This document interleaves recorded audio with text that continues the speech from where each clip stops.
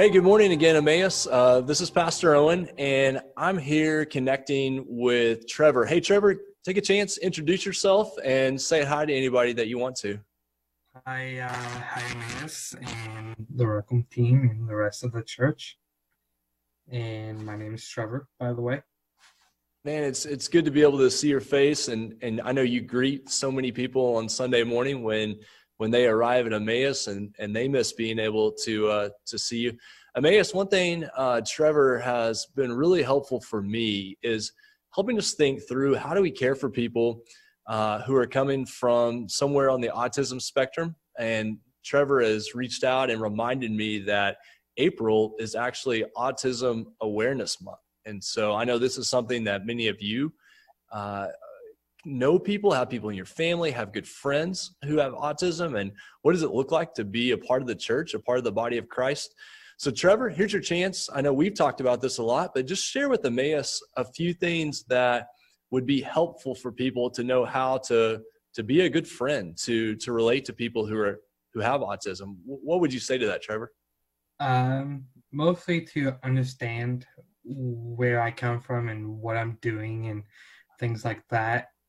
For example, you guys might see me get up and walk around or whatever, and that, or I may not even keep eye contact with someone, and that's not me not paying attention. It's more of me being, okay, I can be aware of what's going on, still listen, and be comfortable in my situation. Well, Emmaus, I hope you hear from Trevor his love for the Lord, his love for the church, God's work in his life as someone who deals with autism.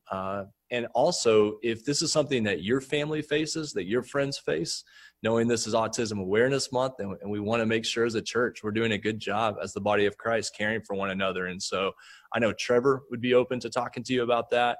We would love to be able to help one another. Trevor, anything else as we wrap up that you'd want to say? No pressure, just kind of give you a chance to have something there to say at the end. Just kind of like what Owen just said, I'm always open to answer any questions at all. And last thing I would say, for, of course, be careful, help me along. And how I think is different from how someone else without autism thinks.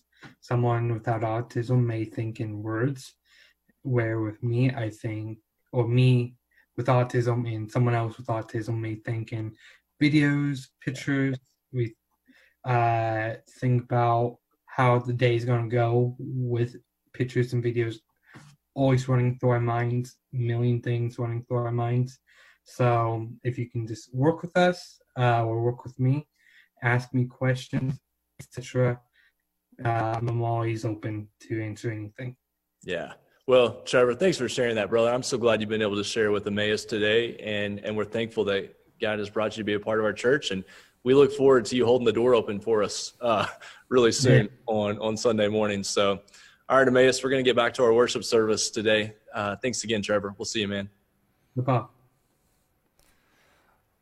All right. Good morning, Emmaus. I hope you had a chance there to hear from Trevor and about God's work in his life. I want you to know that from that interview that Trevor and I did this week, there's probably 6 or 7 more minutes worth of content, things that Trevor shares about his testimony, about God's work in his life. And so what I'm going to do, I'm going to take that full interview and put it on my Facebook page tomorrow, and then I'll tag Emmaus in there. But I want you to be able to hear a little bit this morning from Trevor as we think about, he's helped us think about, hey, April is Autism Awareness Month. How can we help people to know what it looks like to be a part of the body of Christ? And so I want you to see that, and then I'll get the full interview out to you tomorrow on my Facebook page. Here's what I want us to do right now, Emmaus. I know one of the biggest challenges of having to do our worship gatherings in this way is we're not able to gather in the same way that we normally would. And one of the things that we fight against is we don't want you to feel like Sunday morning at 10:30, you're just watching a produced show, that you're just sitting down like you would watch anything else on your phone or anything else on TV. We want to remember how the Spirit of God is at work among us. We want to be together when we do this. We know we're not able to right now, but here's what we're going to ask you to do right now. we're going to ask you to spend time together in prayer right where you are. Now, we realize you might be watching this by yourself because of certain circumstances, and we pray that you'll use this as a chance to call out to the Lord, that His Spirit will be at work in your life. Maybe you even take a chance to text somebody and say, hey, would you pray with me right now? But if you're together with other people, we're going to ask you to spend a couple of minutes in prayer. Now, I know that the temptation could be, I'm going to shut this off right now. I wasn't watching this morning because I wanted to do anything. I know it could feel awkward in your home doing this, but instead, I hope that this would be a chance that God would do a good work in your family, a good work in your home, that you would take time. Maybe just one person feels like praying out loud, but you would gather together as a family and do that you would pray. If you're watching this morning and you're not a follower of Jesus, and you would like somebody to pray for you, you can put that in the comments, and then there's also a link that you can fill out, and that goes to our prayer team, and we would love to pray for you. Emmaus members, if there's things that you need prayer for, put those in the comments on Facebook or send us that message. We also remember that this morning, today, 25 years of the 25-year anniversary, remembering the Murrah bombing and how that impacted Oklahoma City, how that impacted so many of you, that you remember, like I do, exactly where you were when you heard about that. Many of you were on the front lines of responding to that, and so 25 years later, we're responding to other challenges, other things going on in our world, but we want to remember that and be praying for first responders, those who work in the medical field, things like that. So here's what we're going to do, Emmaus. I'm going to step back for just a minute, and we're going to give you time at your home to spend time in prayer. 2-3 minutes, something like that. And do that right now, and then we'll come back together and we'll study God's Word. So let's do that right now.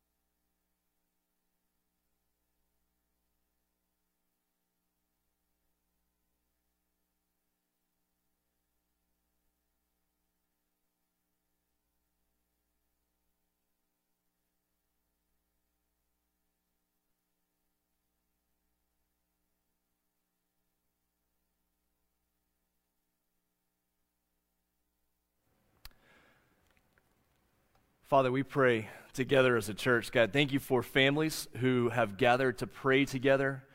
God, I thank you for the way that you work in our lives in so many different ways. God, we know so many people in our world are hurting right now.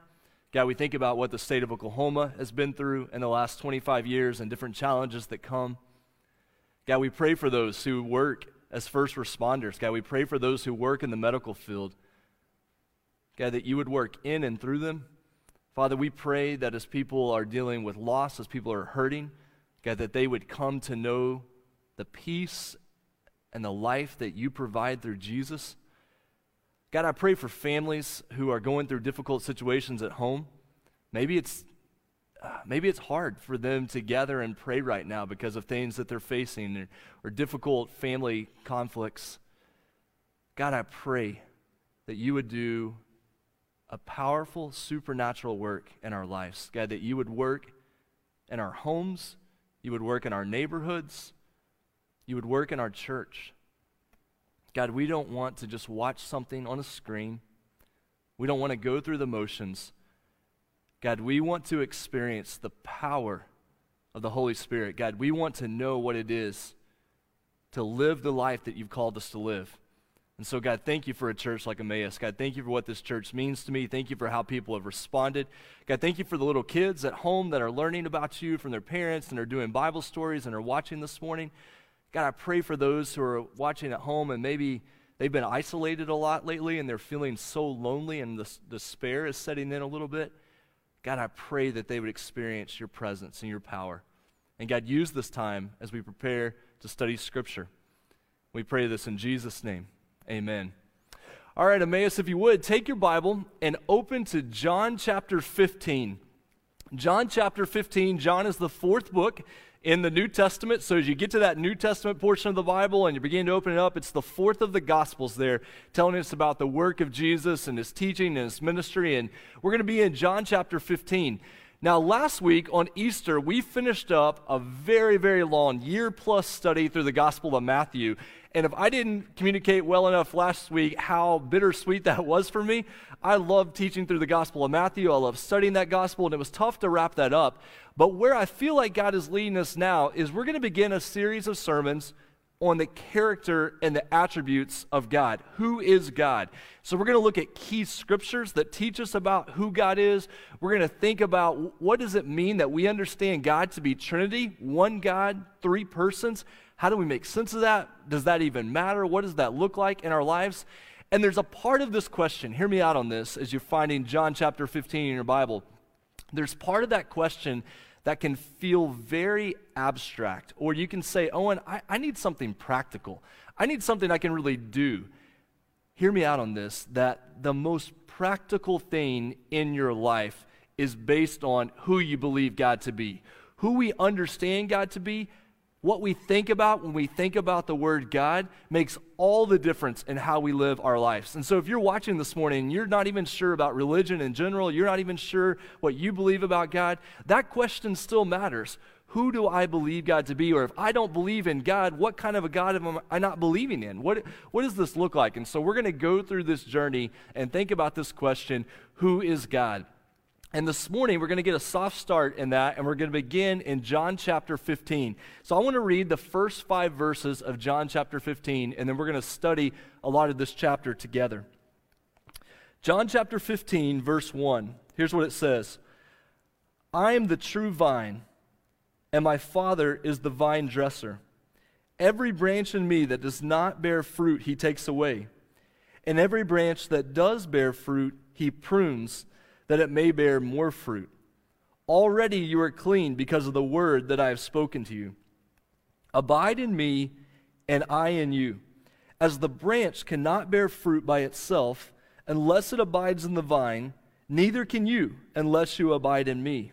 And then the famous verse 5. I am the vine, you are the branches, Jesus said.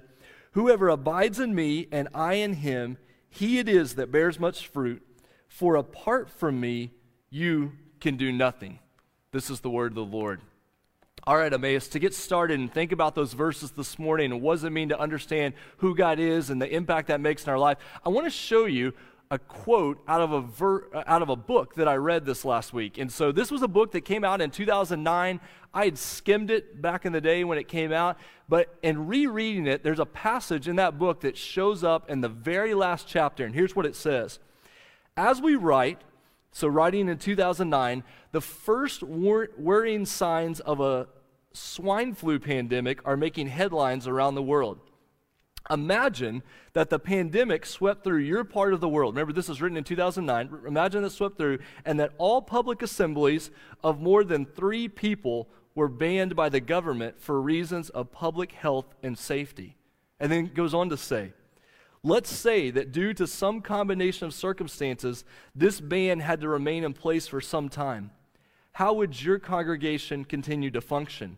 With no regular church gatherings of any kind and no home groups, except for maybe groups of 3, if you were the pastor, what would you do?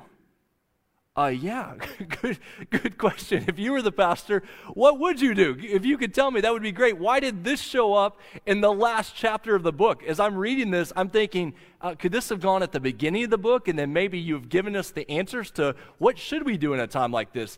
That question, with everything going on in the world and not being able to gather like we normally would, what does it mean? What do we do in a time like this? Even if you're not coming from a religious standpoint, even if you're not coming from a religious background, how would you respond in a time like this? And as a church, how do we respond in a time like this? What are we called to do? I want you to hear from me this morning, Emmaus, the pressure that we feel as a church, the pressure to be impressive at a time like this, the pressure to get out there and do something that really makes a difference and something that really matters. There's this pressure of how do we respond in a time like this? And what God has done in my heart, and what I hope He'll do for our church this morning, is take us back to the reality of John chapter 15, because the best thing we can do right now as a church, the best way we can respond right now, I believe comes from John chapter 15. And I want us to work through these verses together. So we're going to begin in John chapter 15, verse 1, with the reality that everything we need comes from the Father. Look at John chapter 15, verse 1. I am the true vine, and my Father is the vine dresser.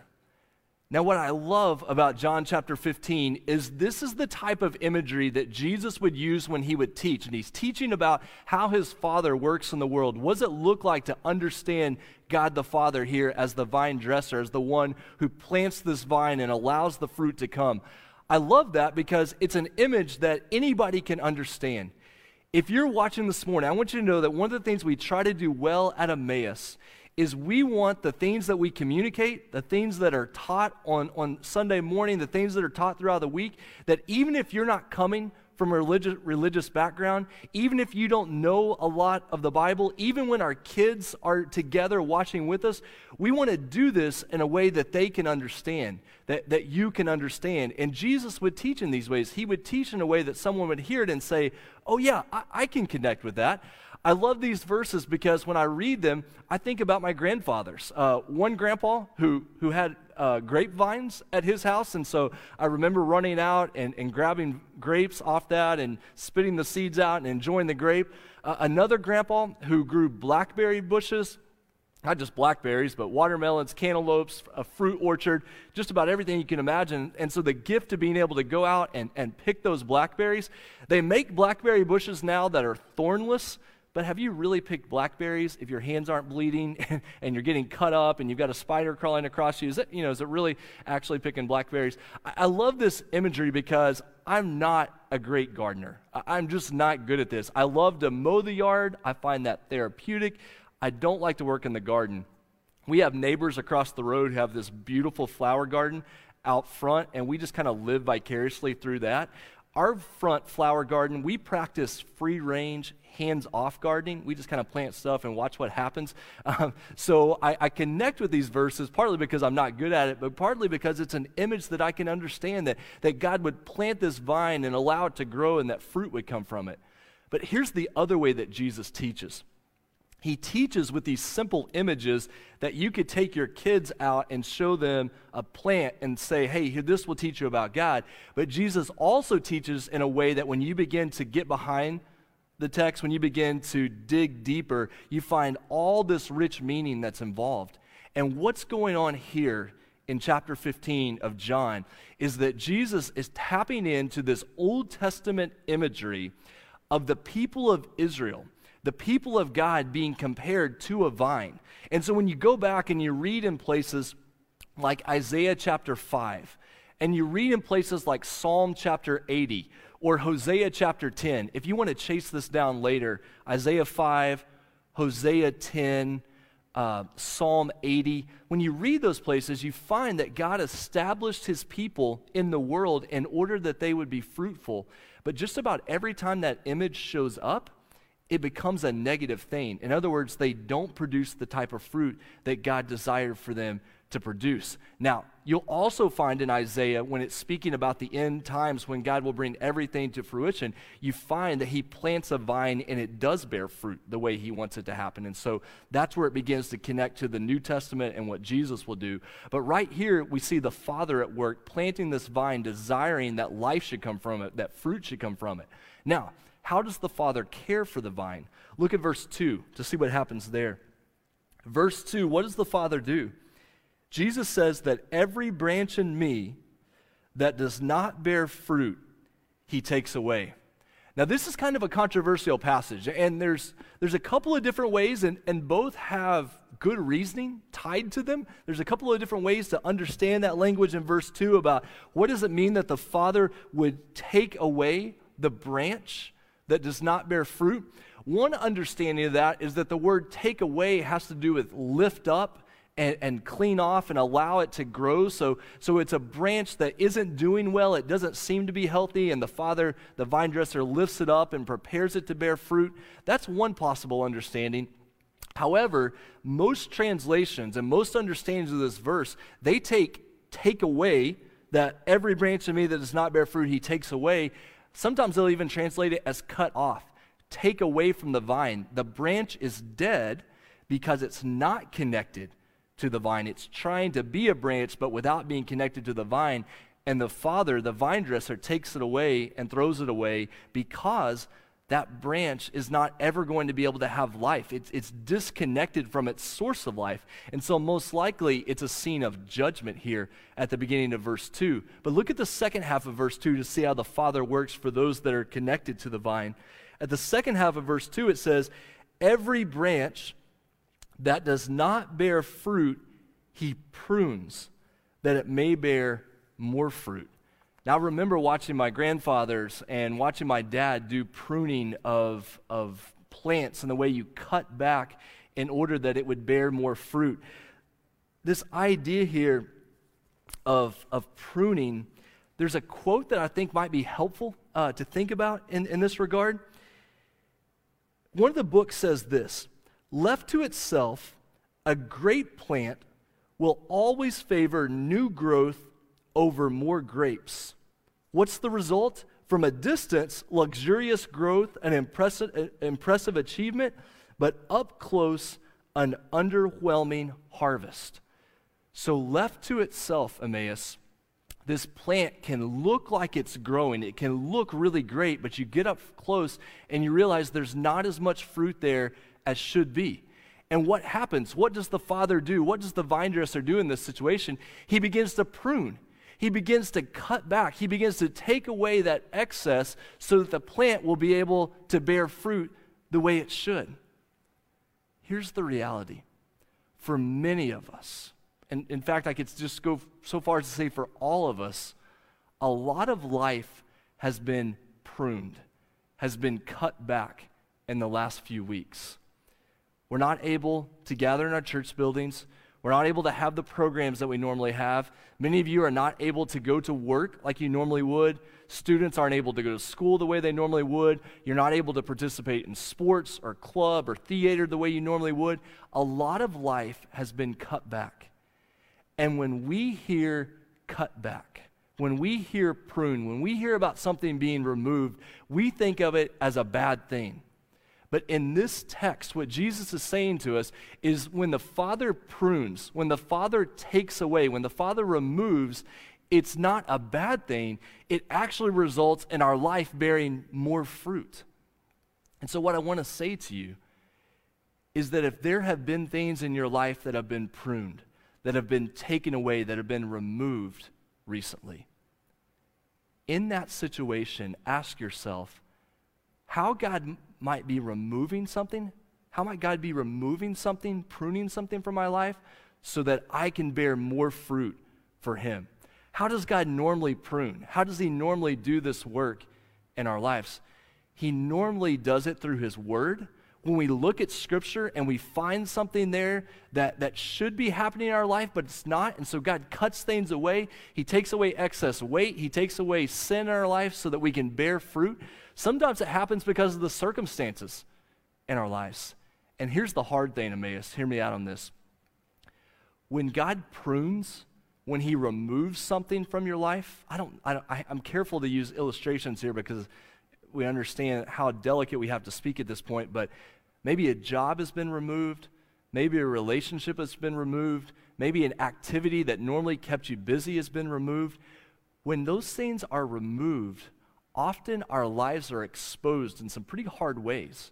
And so when something is removed, our life is exposed, and what we find there isn't always great. But God has to remove things. He has to expose us in a sense so that we can grow healthy, so that we can bear the fruit that he's calling us to bear. And so what I want you to hear is that you have a loving Father who oftentimes in life will prune us, oftentimes will remove things from us, will call us to set things aside, to push that to a side. And I hope that's happening as a church. We see we can't meet in our building, we can't have these programs, we can't do these things, and we see them as negatives. And we want to be together, we want to do those things, but may it be that God has pruned us. He's removed some of those things so that in the future we can bear more fruit. That God needs to expose us, he needs to heal us so that then as we move forward, we can be fruitful. I believe that God's going to do that work. And so everything we have comes from the Father, and then we find in verse 3, it comes through the Son. Look at verse 3. When you see there in verse 3 that it comes through the Son, it says, already, Jesus says, you are clean because of the word that I have spoken to you. He has spoken to his people about what it means to be clean. Verse 4, abide in me and I in you. As the branch cannot bear fruit by itself unless it abides in the vine, neither can you unless you abide in me. Now, I'm going to unpack this tomorrow morning during my 11:30 Facebook Live because there's a lot of things going on here. But when you see this language about abide in me, verse 4, and I in you, what's happening there is Jesus is fulfilling some of this new covenant promises that God made for his people in the Old Testament, places like Jeremiah chapter 31, this promise that God would send his Spirit, that his law would be written on our hearts, that what is true about us would happen internally. It just wouldn't be something that happens externally. And so when you see this language about Jesus abiding in us, abiding with us, it's all of God's promises for his people coming to fulfillment here, that they come to fulfillment through Jesus. And that takes us to verse 5. Look at verse 5. And if you have not memorized Scripture in a long time, draw a huge circle around John 15:5. Write it on a postcard this week, write it on a note card, write it somewhere, and put this verse in your heart. I pray, Emmaus, that we would make a commitment this week to memorizing John chapter 15, verse 5. Hold on to this verse. Here's what it says. I am the vine. Even picking up from verse 1 where Jesus calls himself the true vine. I am the true vine, Jesus says. You are the branches. Whoever abides in me and I in him, he it is that bears much fruit. For apart from me, you can do nothing. For apart from me, you can do nothing. You could not underline that final phrase enough times in your Bible. Let me unpack a couple of those phrases. The very beginning of verse 5, where it says, I am, that's not a throwaway phrase, because several times in the Gospel of John leading up to this point, Jesus has said, I am, and then he fills it in with an image like bread or light or living water. I am. But it's not just I am, it's reflecting a reality from the Old Testament, from Exodus chapter 3, where God reveals himself to Moses, reveals himself to his people and says, who is Yahweh? Who is the Lord our God? I am who I am. And almost certainly in the Gospel of John, we find that reality being reflected in the life and ministry of Jesus. That this is not just a good teacher. This is not just a random throwaway phrase. Jesus is speaking to us about his divinity. He is revealing something true about himself. And he says, I am the true vine. Now, if you remember from a couple of minutes ago, in the Old Testament, as God is developing his plan and developing his people, he calls Israel. He calls his people to be that vine, and yet they don't fully carry that out. And so what's happening here is exactly what we saw in the Gospel of Matthew. This is the reality of Jesus coming as the fulfillment of God's plans. Everything that God desired for his son Israel, his vine Israel, to be in the Old Testament, Jesus is bringing that to fulfillment so that everyone who comes to the Father through him will be able to live out this calling that God has put before us. And we find here that the calling that we have to bear fruit, we can only do through him. Apart from me, you can do nothing. Here's the thing, Emmaus. As we grow in our faith, as we go along in the Christian life, it's not a matter that the further we go, the less we need God.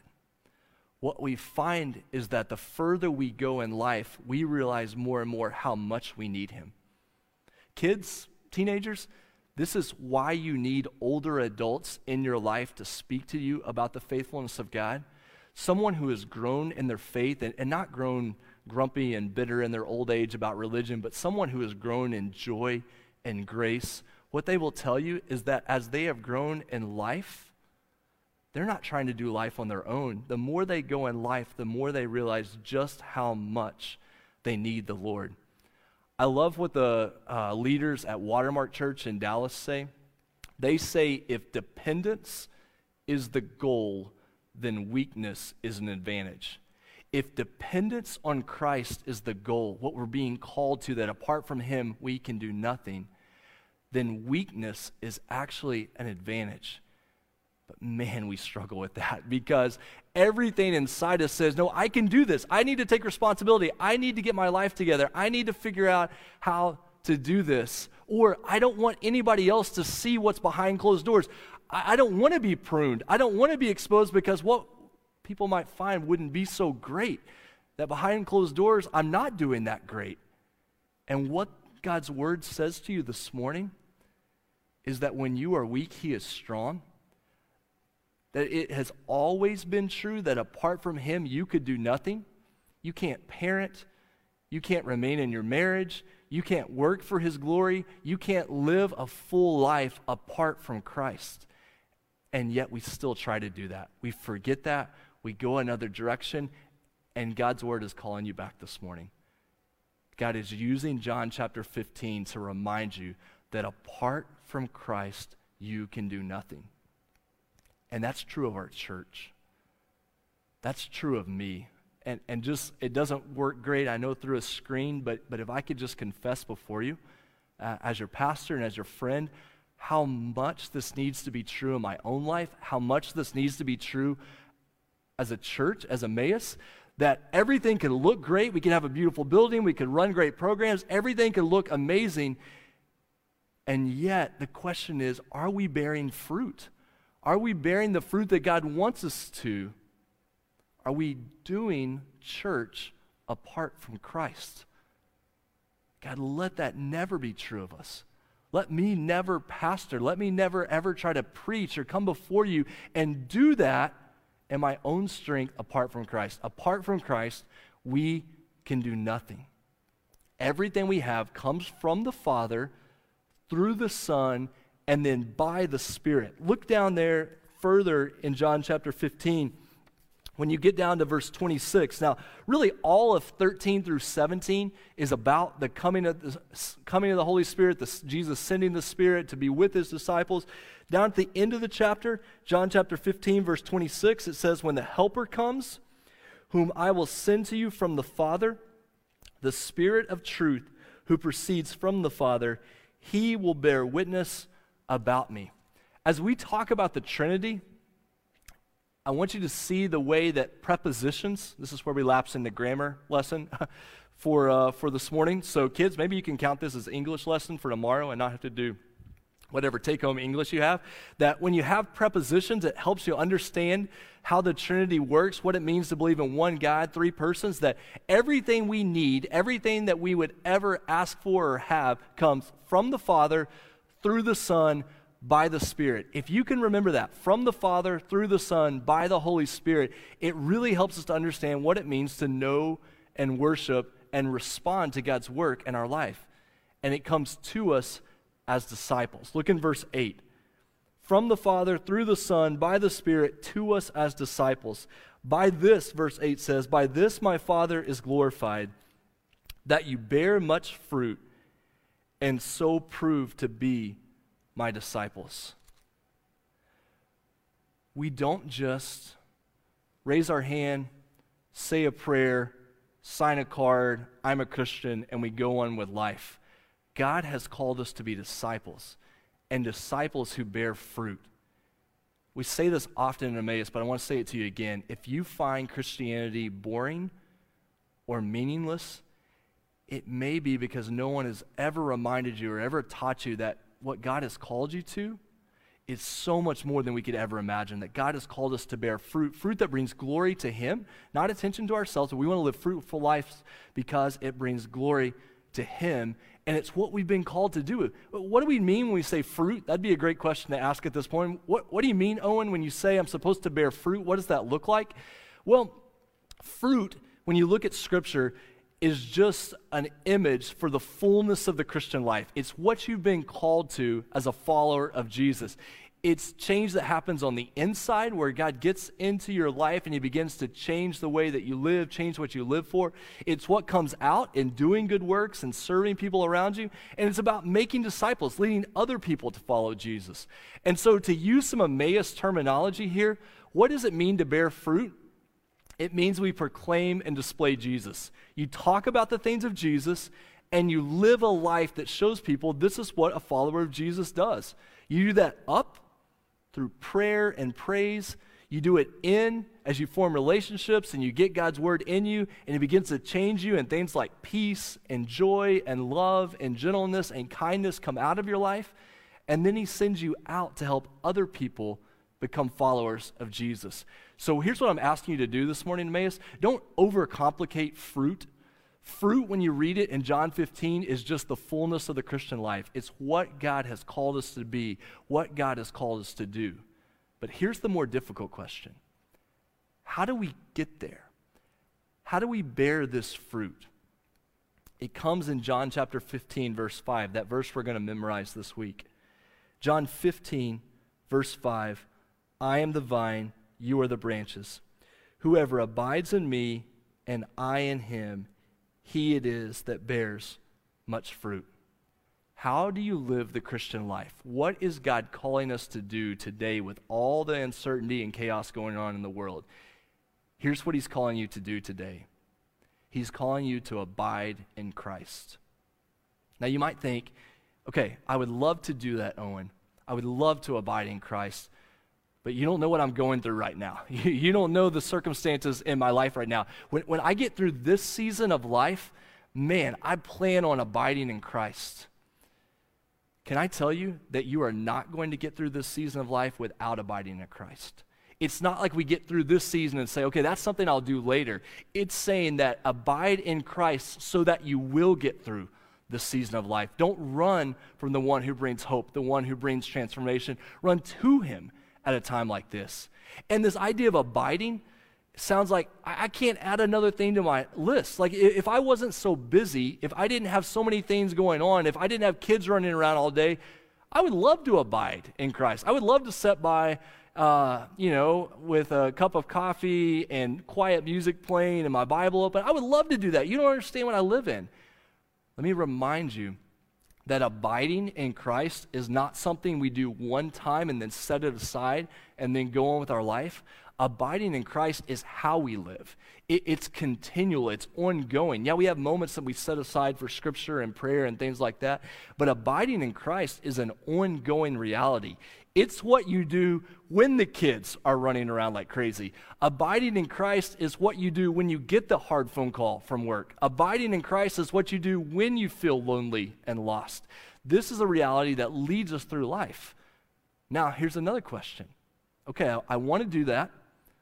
I want to be fruitful. I want to abide. How do I abide? Look up here on this screen next to me. How do we practice abiding in Christ? What does this look like? I need to apologize to you ahead of time. I actually tried to make these not start with the letter R. I'm not going to do that. They're not going to all start with the letter R. We're not doing alliteration. That's cheesy. It doesn't work in 2020. and they all start with the letter R. So there's my apology. What does it mean in Scripture to abide in Christ? Remember, I'm probably over begging you at this point, but remember, this is what God is calling us to do right now. This is the most important thing you can do right now in your life, is abide in Christ. How do I do that? Number one, I rest in Christ. If you like to write in your Bible, out to the side of John 15:5, write Matthew 11:28 through 30. Matthew 11:28 through 30, that's that passage where Jesus says, "Come to me, all who are weary and heavy burden." I mean, if that doesn't describe our world right now, "Come to me, all who are weary and heavy burden, and I will give you rest." When we abide in Christ, we rest in him. We don't fret. We don't always chase what is next. Now, resting, abiding, doesn't mean we're lazy. It means that Christ is where we find our life, where we find our hope. He's the one who drives the work we do, drives the creativity we do, but it comes from resting in him. He's our source. He's our hope. We remember the gospel and his promises. When life is hard, when you don't feel like you're bearing fruit, when you're barely holding it together, Scripture says to remember. One of the most consistent themes in the Bible is remember. Remember the good news of Jesus. Remember God's promises to you. Remain close to him. Don't run far away at times of trouble. Remain close to him. Remember who he is and what he's done in your life. That a church who abides in Christ doesn't need to be entertained, doesn't need to be impressed. A church that abides in Christ just wants to be reminded of how good God is and what that looks like in our lives, what it looks like to live that out. Receive Jesus' commands and love and joy, that all of these things that we want and we need so much come from him. We don't have to manufacture them. The branch receives that from the vine, and then rely on his presence and power. Prayer, Scripture, church. These realities, I'm not just making them up. They come out of these verses. Let me show you just for a couple of minutes as we prepare to kind of run toward the end here. But look in verse 7. I want to show you where these points come from in the text. Look in verse 7. It says there in verse 7, "If you abide in me and my words abide in you, ask whatever you wish and it will be done for you." How do we abide? We get the word of God in us, and then we speak the word of God back to him in prayer. The best way that you can begin to abide, that you can learn to abide, is you take the word of God in, and then you speak it out in prayer and praise back to him. So I'm going to say this week, I want to get John 15:5 into my life. And the more I get it into my life, the more I'm able to speak it back to him. If prayer frustrates you, if it's hard for you to pray and you get distracted and your mind runs in 100 directions, you just don't know what to do when you pray, one of the best lessons we can have in prayer is just read a scripture passage and pray it back to God. You don't know where to start this week? Start in John chapter 15. If you want to read one chapter per week, one chapter per day, maybe a cool thing to do this week would be to read John 13 through 17. So Monday I read 13, Tuesday I read 14, Wednesday I read 15. I know during a week like this, we have no idea what day of the week it is, but it's just a pattern, something for you to do this week to get God's word into your life and then to pray it back to him. Look at verse 9. Verse 9 says, "As the Father has loved me, so have I loved you. Abide in my love. If you keep my commandments, you will abide in my love, just as I have kept my Father's commandments and abide in his love." What does it mean to abide in Christ? It means to receive his commandments that lead us to love God and love others. When Jesus was asked to explain the Old Testament law, what does it look like to obey the law of God? Love God and love others. We receive his commands as good news for how we love those around us. Look in verse 11. Oh, man, don't check out on me just yet. I know we're going on here, but verse 11 is good news. Look at verse 11. "These things I have spoken to you, that my joy may be in you, and that your joy may be full." When I think about pastoral counseling and questions that people ask me and things that people come to me about, one of the most common issues that I hear about are just people experiencing very little joy in their life. If I was to we're not going to put this poll in Facebook this morning, but if we were to put out a poll and say, hey, on a scale of 1 to 10, with 10 being great joy and 1 being very little joy, where would you rank yourself right now? What is your joy level right now? Is it 1 or is it 10? Where would you put yourself? So many people who come to me, their joy level is just so low. And this affects your kids, it affects your marriage, it affects your job, it affects everything that you do in life when this level of joy is so low. And the irony of this, is so many people think about God or look to Christianity and they see God or they see Christianity as a killjoy, as something that actually takes away their joy. This is one of the great lies of the world, that when you look to God, he's going to take away all your joy, when in reality, John 15 says, he's the one who supplies joy through his son Jesus by the power of the Holy Spirit. You're going to be tempted to think, if I could just change my circumstances, my joy would go up. Like if I just had a different job or lived with a different family or had a different marriage or my circumstances were different, then I would have more joy. This is where I love that Elizabeth Elliot quote. The secret to life is not me in a different set of circumstances, but Christ in me. The secret to life is not me in a different set of circumstances. The secret to life is Christ in me, that I would abide in him, that I would receive his love, that I would rest in him and know that he supplies joy. Look in verse 12. One more point here. Verse 12. This is my commandment, that you love one another. This is the corporate idea, as I have loved you. Greater love has no one than this, that someone lay down his life for his friends. You are my friends if you do what I command you. No longer do I call you servants, for the servant does not know what his master is doing, but I have called you friends, for all that I have heard from my Father I have made known to you. Did you notice there how Jesus brings in the group reality? He brings in this idea of friends, this idea of community, because abiding in Christ is not an individual sport. It's something we're being called to do together, that we need one another. We need a group of friends. We need the church to help us abide in Christ. When you look at the ancient world and people would write about friendship, friends were there to help you live a good life. Friends were there to bring joy in your life. Friends were there to tell you the truth. In the ancient world, when they would talk about friendship, they would always distinguish a flatterer, someone who flatters you, who just says what you want to hear, versus a friend who will tell you the truth. And Emmaus, if we are going to abide in Christ, if we are going to bear fruit, you need friends who are going to tell you the truth. Friends who bring joy to your life, friends who are going to show you what love looks like in hard times. Don't back away from that. That's one of the gifts of God, to be able to continue to abide in Christ.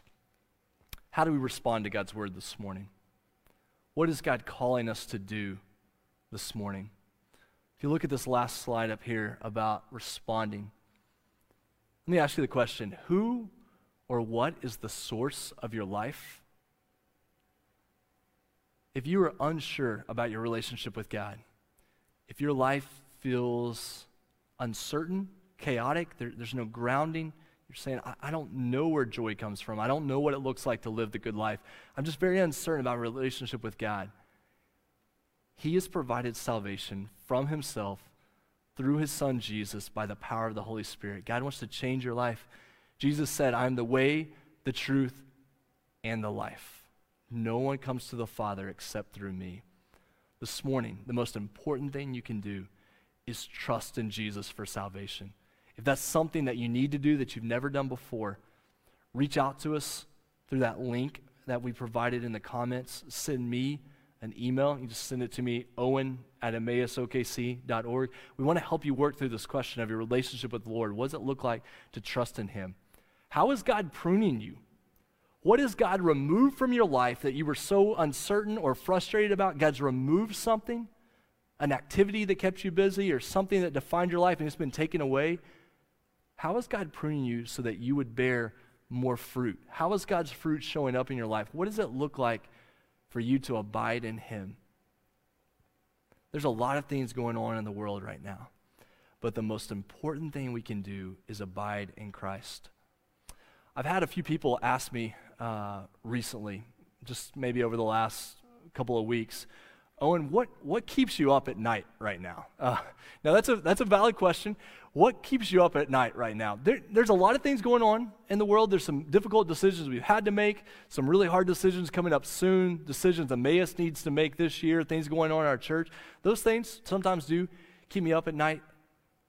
But just speaking directly to you this morning, what keeps me up at night, what is on my mind and my heart most often is, God, don't let us be unfruitful. And by that I mean, don't let our church, don't let my life look good in all the external ways, and yet when we get up close, there's no fruit there. God, we want to bear fruit. We want to live lives that make a difference. We want to see you glorified in the world. God, we are desperate for you to do what only you can do. And here's the deal, Emmaus. Revival happens, the gospel advances when we get to the end of our rope. When we get to the point and say, we've tried everything, God, we just give up and trust you. And he says, yes, that's exactly what I want you to do. God does his greatest work in our lives when all those other things are taken away and we realize apart from him, we can do nothing. And my prayer is that God will get us in that place. He'll get our families in that place. He'll get our church in that place. He'll get me in that place where we say, God, we are desperate to see the gospel go forward. We want to see you do a good work in our church, and we believe that you will do that in a way that only you get the glory. Emmaus, let's pray in that direction this morning. Father, thank you for the chance to connect through technology this morning. God, thank you for the incredible music that we had earlier. Thank you for the people that shared videos, for the time of prayer that took place in our homes. God, we admit it's often hard to know what to do during a time like this. We want to fix something. We want to come up with a good strategy that's going to make things better. And yet what you are telling us this morning is slow down. Rest in me. Abide in me. Trust me. God, let us do that. God, I pray that that would be true of my life, that would be true of our church, that we would depend on you, and that you would do great things for your glory. We pray this in Jesus' name. Amen. Thanks again, Emmaus. God bless you. Look forward to hearing from you throughout the week and connecting at different times. Have a great day. We'll see you later.